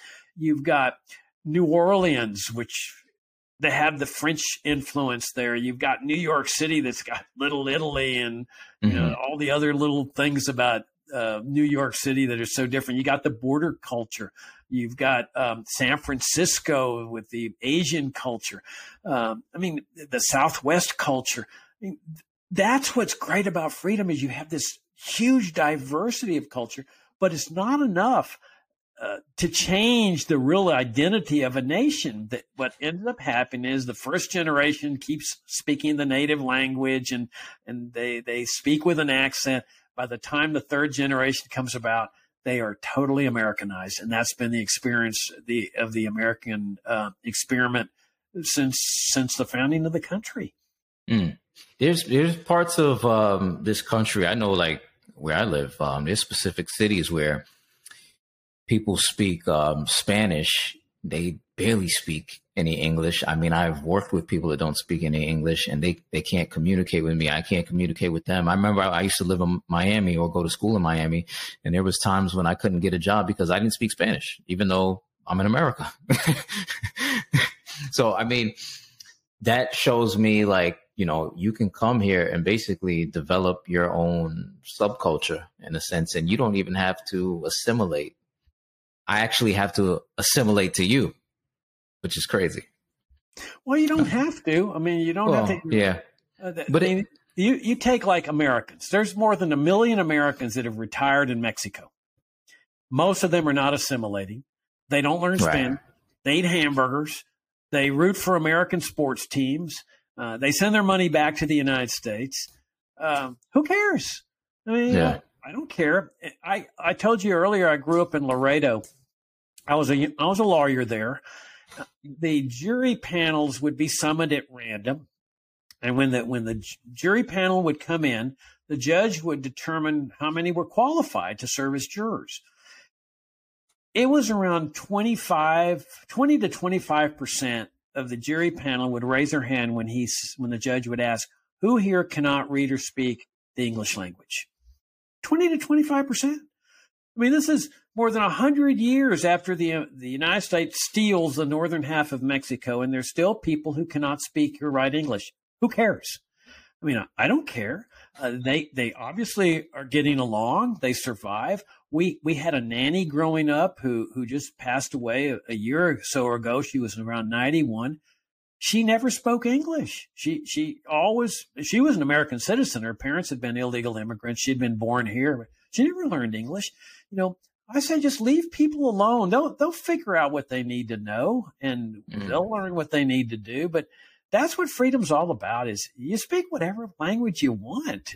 This notion that we have to force people to speak English, or Americans in Mexico need to be assimilated and learn Spanish, I just don't buy it. I say just leave people alone to live their lives the way they want. Gotcha. Few more questions. How do you view Israel and America's relationship with Israel in terms of foreign aid to Israel, or the Israeli-Palestinian conflict? Terminate foreign aid immediately. I mean, foreign aid is just a crooked, corrupt form of bribery. There's nothing compassionate about it. Again, it's like any other welfare state program. It's a welfare for foreign regimes. Excuse me. The government taxes Americans and sends the dole to these foreign regimes. So libertarians want to terminate all foreign aid, not just to Israel, but to every government. The federal government should not be providing a dole to anyone. Now, if Americans want to donate to Israel, great. I mean, there's huge Jewish fundraising drives to help out the Israeli government, to help out the Israeli people, the citizenry. Great. That's, again, like I said earlier, that's what care and compassion is all about, where people are using their own money to help out others. But other than that, stay out of it. I'm at the Future of Freedom Foundation. We've made it a policy to not focus on what the problems are in other countries. We like to focus on the United States. But from a straight libertarian standpoint, I don't think there's anything inherent about the fact that Jews can't live with Palestinians, Arabs, Muslims, or whatever. I mean, they live together here in the United States. So for me, there's absolutely no reason why this can't take place in Israel. Now, I understand that Israel wants a Jewish-controlled government. Fine. Have a constitution that says that the principal components of the government will always be filled by Jews. But guarantee everybody equal rights, the rights of private property. Let's go back to 1870 to 1915. Let's put that kind of society in place in Israel, but with a Jewish-controlled government. My hunch is that Palestinians would eat it up. That here they are and able to engage in business, own businesses, support their families, make money. And okay, so the government is run by Jews. I don't think that would be a big deal to a Palestinian that right now is eking out a very horrific existence. That who's in charge doesn't matter as long as you've got the right to live your life the way you want, support your family, make a lot of money, and engage in economic commerce and travel wherever you want and so forth. That, to me, libertarianism to me is the only solution to that crisis. I think I heard you say in an interview that John Quincy Adams, I think he stated in his farewell address that America goes not abroad to seek monsters to destroy. And you were talking about America just minding our business pretty much and not creating enemies. Couple more points I want to touch on. You wrote a few books about JFK, and I was reading an article that you wrote about why JFK's assassination matters. And in that article, it was some disturbing things that I read, and it's really disturbing and worrisome. And you talk about when originally when they were investigating his death, the people that thought that there was involvement from the government were labeled conspiracy theorists. And you stated that later on, it ended up coming out that the autopsy, there was fraud in the autopsy of JFK. And the only people that could have been responsible for conducting that fraud would have to be the president at the time, who was Lyndon Baines Johnson, or the government. How could you get away with conducting a fraudulent autopsy of a president at that? You get away with it by keeping it secret. And that's what they did. They shrouded that autopsy in secrecy. They swore everybody to secrecy. They made them sign written secrecy oaths. And the dam started to break loose a little bit in the 1970s, but only to a small extent. But it totally broke loose in the 1990s. That was 30 years after the assassination, when everything broke loose under the Assassination Records Review Board.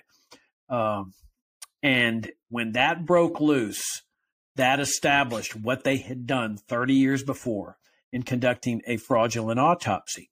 They got away with it because they were able to keep it secret for so long. And by the time the 1990s comes along, they're in control. They're in control of the federal government. They're essentially in control of the mainstream media. The mainstream media doesn't want to touch the Kennedy assassination. They're scared to death of it. And so they got away with it through secrecy. Now, I wrote a book called The Kennedy Autopsy, and it details what happened as part of this fraudulent autopsy. This was just a few hours after the assassination. I have repeatedly emphasized there is no innocent explanation for a fraudulent autopsy.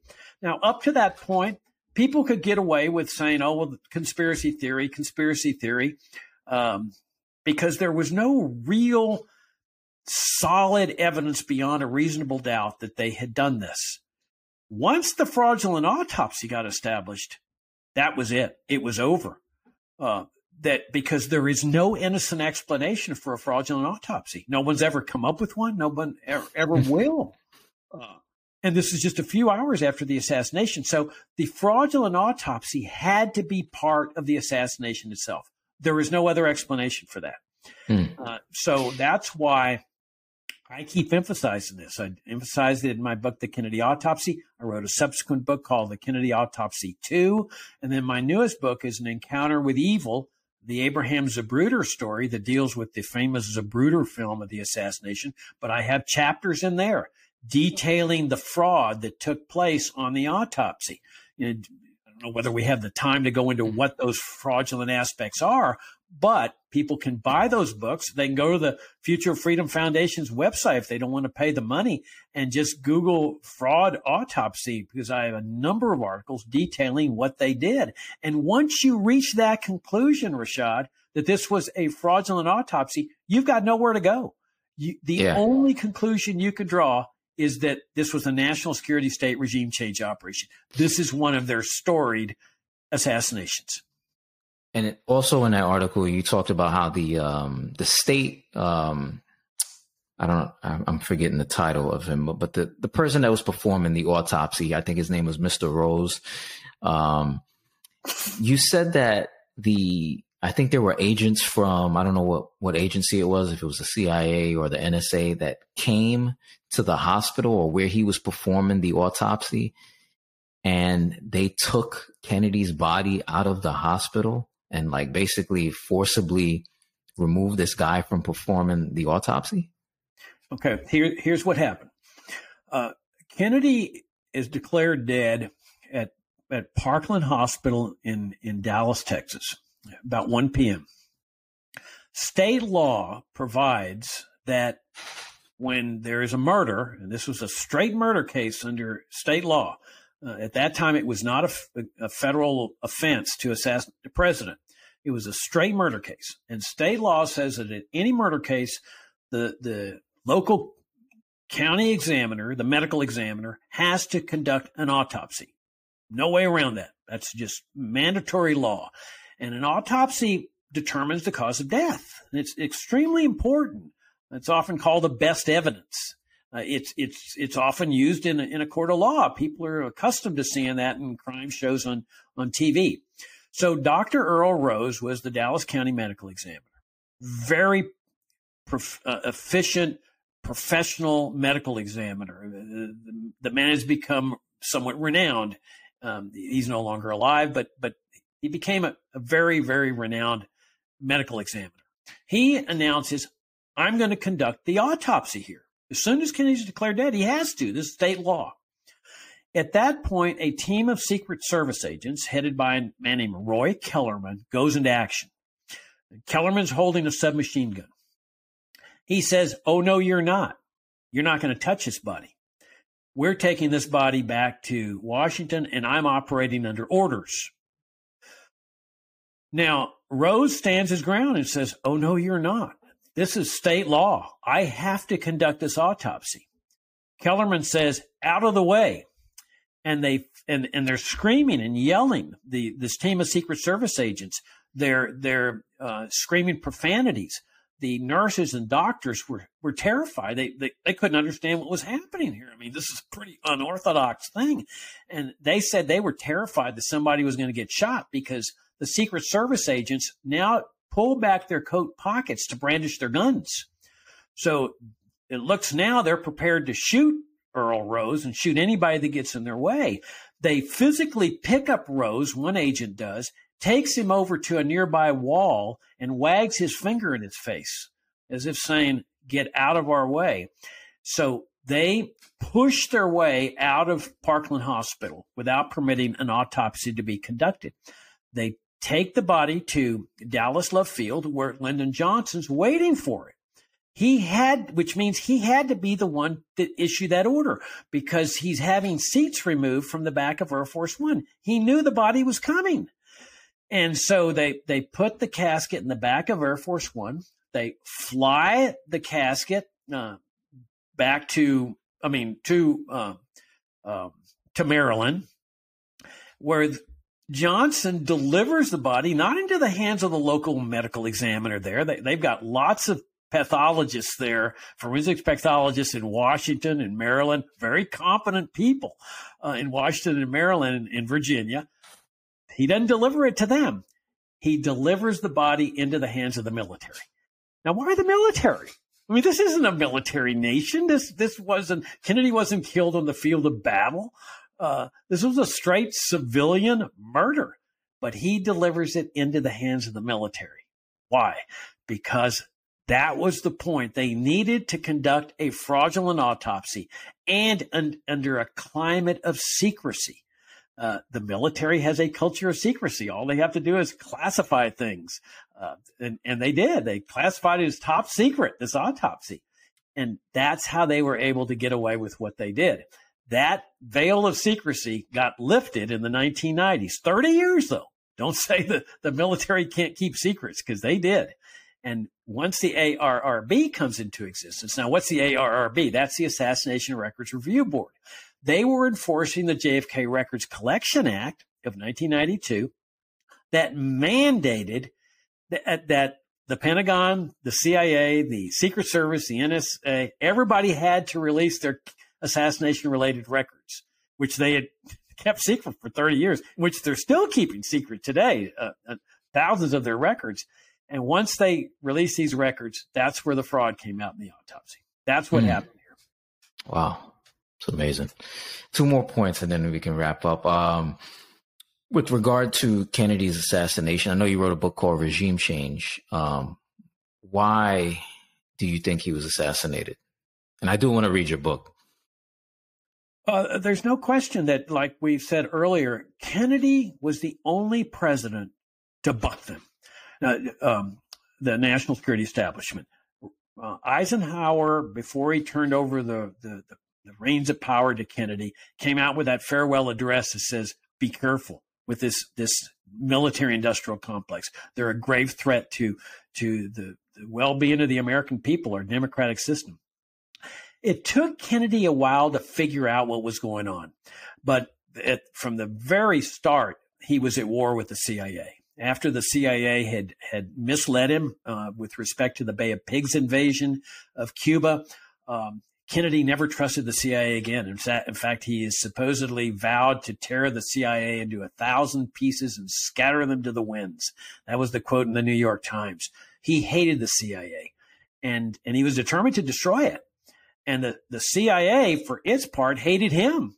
They were intent on destroying him too. They considered him a coward, a traitor. He had betrayed those people on the beaches of Cuba. He had let the communists capture and kill those brave Cuban exiles. So the war was on. The Cuban Missile Crisis comes along. Kennedy strikes a deal with the Soviet Union that averts nuclear war. The military is livid. They considered it the greatest defeat in U.S. history. They considered again that Kennedy was leading America to defeat in the Cold War, that the Russians were going to take us over.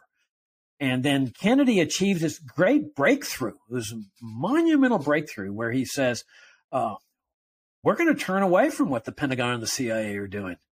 And he turned his back on them. And he said, we're going to end the anti-Russia hostility that they had inculcated in the American people. We're going to end the Cold War. We're going to have friendly relations with the communist world. On the day he was assassinated, he had an emissary having lunch with Fidel Castro. He was going to normalize relations with Cuba. He was going to lead America in a totally different direction. He was pulling troops out of Vietnam. And because he had achieved this breakthrough, he goes to American University and declares his peace speech where he throws the gauntlet down. So the war was on. Either Kennedy was going to win or the national security establishment was going to win. And they knew that if Kennedy wins, they're out of business. We get our republic back, our limited government republic, because Kennedy would have won the 1964 election.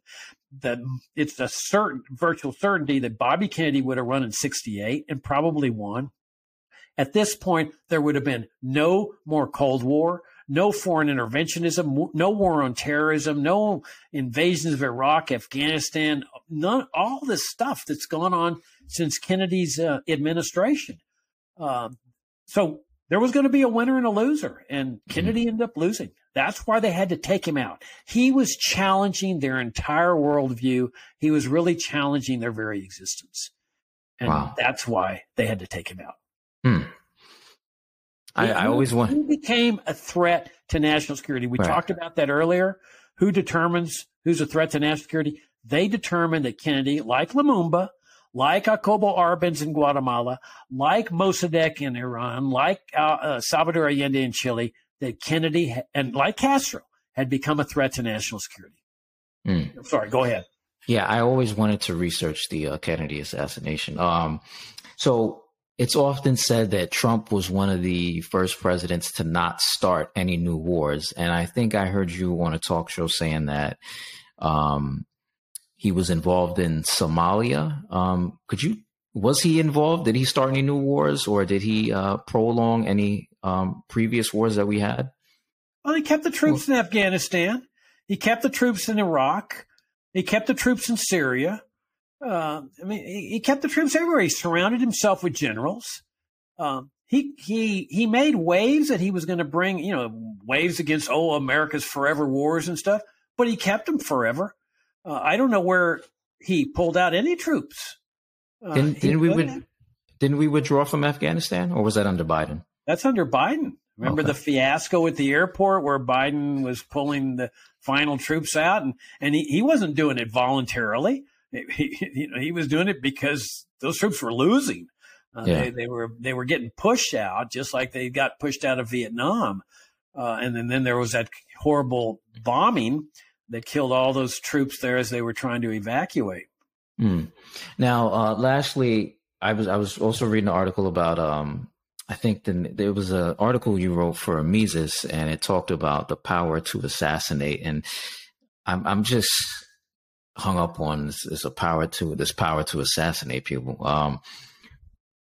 How you gave a few examples earlier about Arbenz, who was a leader of Guatemala, Allende, who I forgot, I think it was Chile. He was a leader of Chile. Patrice Lumumba, and then most recently, when Trump was in office, we assassinated Soleimani in Iran. I'm just wondering, how is it that people or government or organizations can go around assassinating leaders with no due process? And why wouldn't the leader of a country challenge that whole concept? I mean, because you would think that as a human being, you don't want anybody going around or having the ability or freedom to assassinate you. So wouldn't you want to kind of like implement some type of justice, not only for your fellow man, but at least for yourself, because that might come back to backfire on you. Why do you think no president since since Kennedy, I guess, has challenged the system in such a way where they put their fist down and say, all right, listen, we got to have some order in society. Like, we can't go around killing people. And, you know, even for self-interest, like, I don't want an agency having the ability to kill me. So out of my self-interest, I'm going to clamp down a little bit. Why do you think no president has like challenged it, like legitimately challenged it, put some laws into place? Because they saw what happened to Kennedy. Everybody in Washington knows what happened. They play this game of, conspiracy theory and so forth. They all know what happened to Kennedy. This was omnipotent power being exercised. Kennedy bucked them. Kennedy challenged them. Remember, I mentioned that Trump made waves during his campaign of maybe challenging them, but it was really light challenge. Kennedy threw the gauntlet down. He saw what this crooked, corrupt system was doing, this national security state system. And so after they got away with Kennedy, that's power. Every president since then, every presidential candidate since then has just fallen within this range of permissible discourse. Okay, you can complain about military spending and things like this and call for a downsize of the military, or let's close a base here or there, but you don't challenge the system. Just like in Cuba, you know, you're not permitted to challenge the revolution in Cuba. You can call for reform, but if you challenge the system, you're in trouble. Every presidential candidate, Republican, Democrat, knows that that's the acceptable range of discourse. That's what Trump violated when he was a candidate, by making a little bit of waves here and mocking them about Iraq and so forth. But that's why we have this system. There's this deference to power. Nobody wants to take a chance. And look, what foreign government, what can they do about it, Rashad? This is the most powerful regime in history. What does Iran do? When Trump orders the assassination or approves the assassination of this Iranian general, we're not at war with Iran. I mean, this was a straight murder, state-inflicted murder. What can Iran do about it? What, attack the United States? They know they would be smashed. Retaliate with an assassination of the Joint Chiefs of Staff? They know what would happen to them. They would be smashed. Look at Castro. How many assassination attempts did they make on Castro? Time and time again, they were trying to murder this man because he was a communist. Did Castro ever retaliate? Never. Not one time did he come over and say, well, okay, you've tried to assassinate me. I'm going to at least assassinate a few congressmen over here. Not once, because he knew if he did that, they would smash Cuba. They would invade Cuba. But so when you faced with this kind of power, you accept it. You just live with it, but this is why so much of the world hates the United States, because they're so frustrated. They see the U.S. government doing this, killing people with sanctions. Sanctions target the innocent population of a country with death. They killed hundreds of thousands of Iraqi children with the sanctions against that country in the 1990s.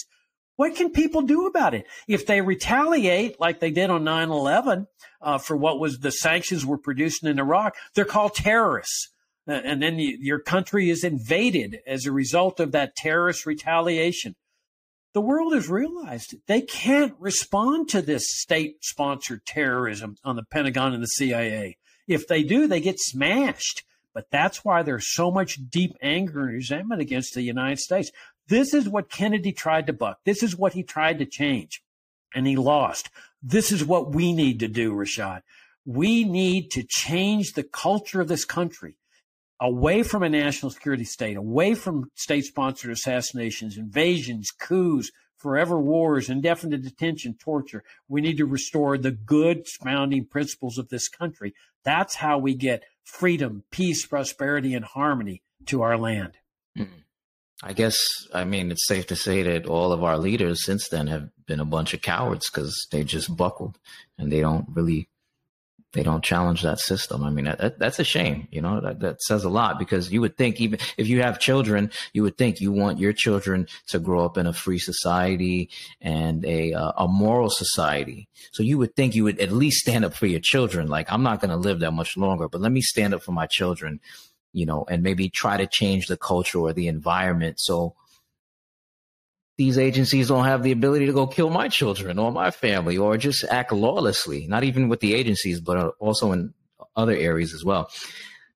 Jacob, I want to thank you for your time. Wrapping up. Let me just make a comment. I am so glad you said that. I mean, this is what I keep hoping, that there's a moral revival in this country. But you see, that's where the welfare state comes in. You've got the massive warfare state. And the welfare state's like a palliative. It's like an opium den. It keeps people pacified. Oh, I've got my Social Security. I've got my Medicare. I've got my education grants. So I've got my SBA loans. I've got my corporate subsidies, my corporate bailouts. I don't want to buck these people. And then there's people that are scared of IRS audits, IRS retaliation. So they have this massive system that keeps people suppressed. But I agree. I'm glad you said that if there is only a moral awakening in this country that says, I want to leave a better way of life for my children and my grandchildren, and I'm willing to take a stand against this horrific, immoral, tyrannical, evil system, that's what's going to change things. Don't look to Washington to change things. You got to look to the American people, and you got to hope for a revival of conscience and consciousness. Right. Yeah. And God is going to hold us accountable, definitely. Even if we participated in it and we helped to uphold the system, God is going to hold us accountable. Jacob, where can listeners find your work? Go to FFF.org. We've got 33 years of principled libertarian arguments on just about every issue of the day there is. We have a great daily journal, newsletter that we've sent out, for 20 years now, that we consider the best libertarian daily commentary page on the internet. That's the FFF Daily. It's free. We've got a monthly journal. It's by subscription, pretty cheap, $25 a year. We rely on donations. We would invite people to help support our work. If you like what we do and you want to move America in a better direction, we've got a great internet show every week called The Libertarian Angle that I do with a libertarian friend of mine named Richard Ebeling. So just come to FFF.org and take a look at our work. Absolutely. Thanks a lot for your time, and I hope to have a more discussion in the future with you. Oh, thank you, Rashad, and thanks for giving me plenty of time to answer your questions. I really do appreciate it. It's been a really nice interview. Thank you. Absolutely. God bless. Likewise, God bless you as well. Bye.